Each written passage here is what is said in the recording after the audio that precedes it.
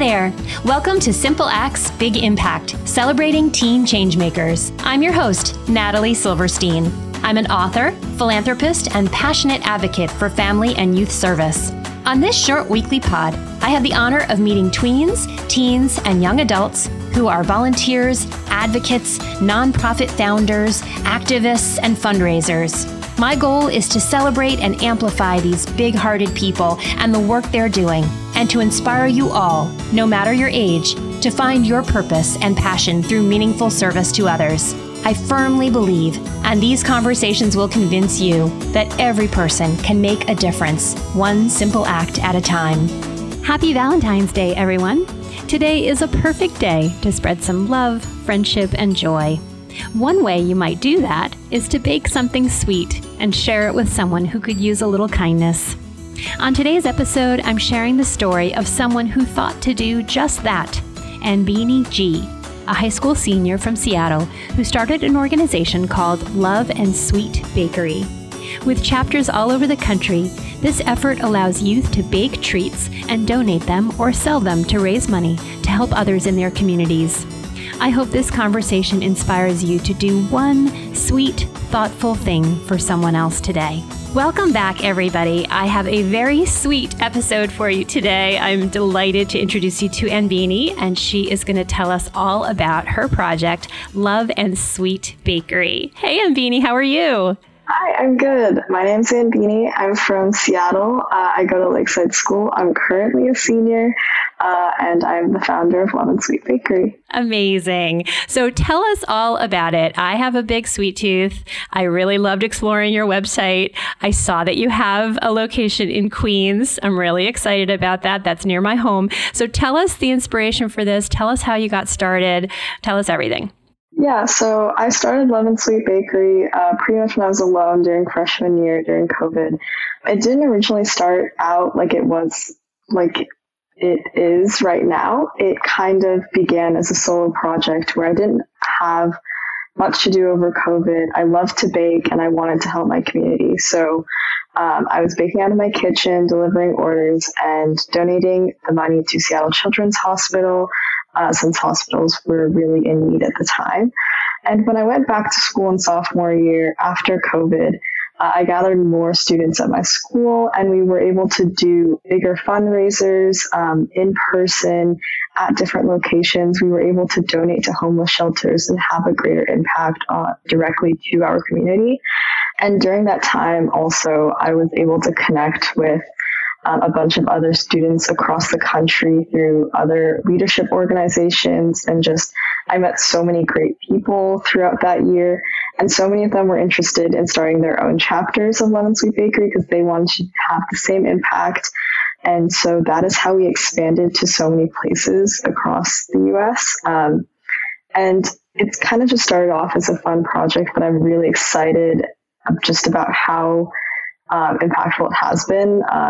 And also in my school personally, so many students viewed service and like community service as a chore, but it kind of became something really enjoyable for them. And it was just a great way to get people involved with their community. Amazing. Yeah, no, that's absolutely right. That is my whole mission in life, is to get kids and teens to stop counting the hours, make the hours count, right? So find something that you're passionate about, that you love doing, and do that, and find a way to give back through that thing that you're passionate about. And for you, that was baking. For you and lots of other people during COVID, during the pandemic, right? When we were all sitting at home, bored and worried and hungry. I think you're probably not the only person who started baking during that time. I just love that you turned your focus outward to do something good with it. So tell me more about the chapters. How many of them are there? So you sort of find someone to open a chapter, and then you let them decide what charities they're going to support. Tell me a little bit more about that. Yeah, so currently we have 13 chapters. Since most or all of our chapter leaders and staff are youth, I try to be as hands-off as possible and let them kind of abide by the mission of our organization, but still kind of choose their own activities and like kind of their own schedule, since it can be hard doing high school and community service at the same time. So I give them a bunch of guidelines. I help them set up social media. I keep in touch with them. I give them any resources they need. But most of them will do donations to homeless shelters or hospitals, like meals. And then they'll also do fundraisers to help fund meal donation and also to just have leftover funds at the end of the year that they can donate to children's hospitals is what we've been doing recently. So I try to kind of keep up with them and make sure they're doing all right, but I tend to take more of like an administrative role and be a little bit more hands-off since definitely the intersection between high school and nonprofits can be hard. Of course. No, you've started a really ambitious project and you still have to apply to college and take the SAT and do all of the things, right? And maybe hold down a part-time job and do your chores. And, it's very busy and it's challenging. This is why I wrote the book that I did to help teens to find ways to incorporate this into the things they're already doing or the things that they love to do. And also for people to see the great joy that you get out of doing this work, because obviously you have a passion for this and this brings you joy. So why not try and fit that into, it's just as important as sports and all of the other things that you're doing. So tell me a little bit more about, so you are encouraging folks to create these items and sell them, and then the proceeds go to the charitable organizations. But are you also donating actual baked goods to, so is that part of it, right? So if you have a batch of cookies and you bring those to the shelter, is that part of it as well? So most of our shelter donations are full meals and snacks. The thing that I found most impactful is actually connecting with the people who work at the shelters, because they truly let you know like how important your donation is and how much it's helped. And they also can be super helpful in telling you just what they need. And instead of, you working on your schedule, you're helping them work on their schedule. And so we do full meals like dinners, lunches, but we also do baked goods if they just need extra snacks. And so most of our shelter donations are meals, and then our hospital donations are funds usually. I see. And then if I were to order some cookies, you would ship them to me. So the shipping, I would pay the shipping costs and all of that. So, as you pointed out, that's also an administrative thing, right? So you bake the cookies, you have to pack them up, you have to get them to the shipping place, however you're going to ship them. So do you, administratively speaking, how do you handle that piece of it? Yeah. So for online orders, it's one of the things that we've actually found most challenging. So we tend to do a lot of like our online ordering things during the holiday season. And so in Seattle, we'll like drive our orders around to the actual locations.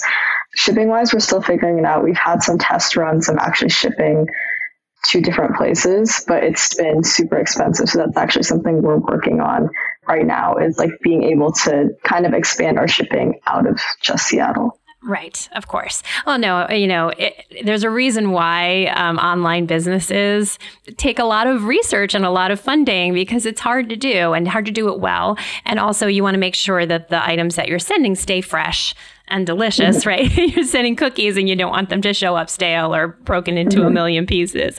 So tell me a little bit more about the organizations that you're supporting. So you started with the Seattle Children's Hospital, obviously during COVID, and every hospital was certainly in need. But how do you identify which organizations you're going to support? How do you get the word out? Do you have people coming? Do you have organizations coming to you, sort of asking for support? How is that piece working? Yeah, so one of the things that I've done is in Seattle, just really almost done just like hours of Google searching, trying to go to almost like the third, fourth, sixth, seventh, eighth pages of Google to find the shelters that are really like hidden deep in there that people might not know about and aren't donating to as frequently. Since in Seattle, there are definitely some bigger shelters that every single day they have every single one of their meals signed up for. Everybody's constantly volunteering there. But then there's ones that just are constantly going without volunteers. And so I'm trying to find those ones that are kind of like on the outskirts, a little bit far away from Seattle. I live far away from there, so I don't really mind. And like trying to get meals to those kinds of places. And once we build a relationship with the shelter, and that can just be through signing up once or twice, or even emailing the volunteer coordinator. Sometimes they don't have a meal sign up, so I'll literally just email the volunteer coordinator, be like, hey, is there anything you need? Like, how can we help? And building those kinds of relationships kind of keeps us coming back to them, and also them kind of coming back to us for help. Of course. So what are your thoughts? You're a senior in high school. You're going to be going off to college, presumably. How is this going to be sustainable after you've graduated and moved on? Do you have any thoughts about how this is going to keep going? Maybe younger teens coming up through the ranks, taking over? Yeah, I have a couple of younger staff members at my own school, so I hope that they can keep it running there.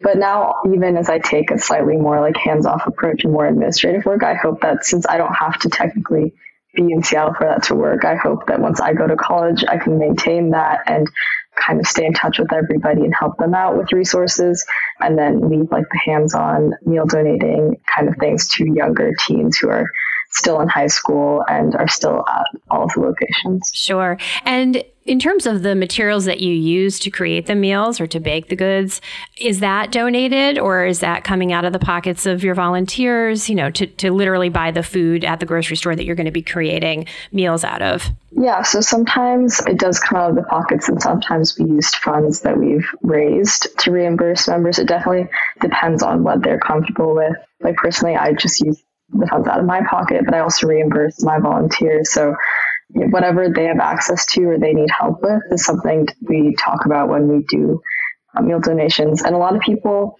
it's also a stress reliever for them. So they just like to show up with, like 50 muffins, and they're like, I just did this for fun. Like, right. Let's go donate it somewhere. So like, exactly. Sometimes people don't mind as well. And that's, I think, a really huge part is that it serves two purposes. It is helping the community, but also helping teens who are super stressed out kind of like find a way to take a break and do something good with their time as well. Absolutely. And create something with their hands. I think you're so right. Having something sort of mindless to do in that way. And then, you create something delicious, and then that you're going to be giving it to someone who's going to really appreciate it and who needs it. Like it's a win-win-win, all around. Have there been any obstacles or challenges or any surprises in this work that you've had to sort out? Yeah, there's definitely been, I feel like just high school in general has been the biggest challenge. It's just like the limited time and also the amount of organization it takes to get people to come together.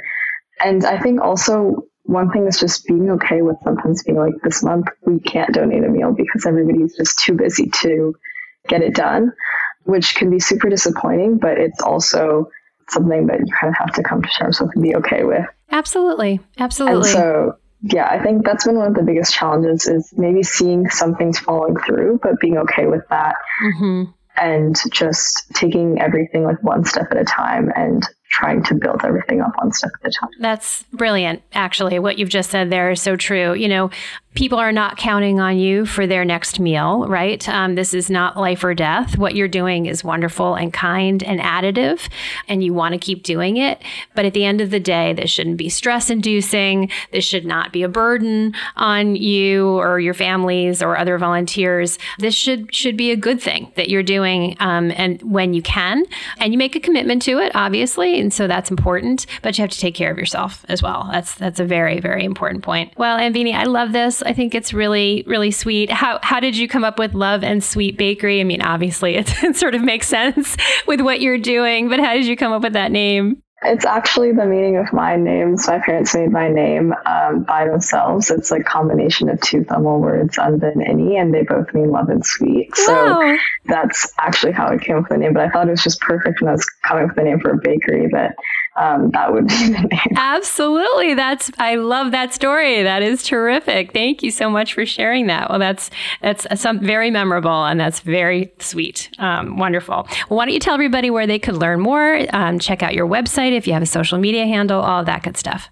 Yeah. If you want to learn more, please definitely visit loveandsweetbakery.com or Instagram at loveandsweetbakery. On Instagram, you can also find our different chapters' Instagrams. The Love and Sweet Bakery account follows all of them, and they're pretty easy to find as well if you look them up. So please definitely check those out. They're also all linked on our website.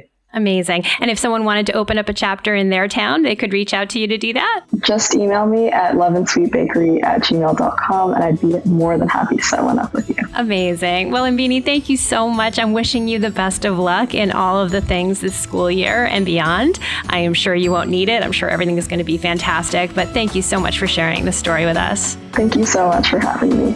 Thanks so much for listening. If you were inspired by what you heard today, please follow, rate, and review. These things really matter. And if you know a tween or a teen who is doing great things in his, her, or their community, send them my way.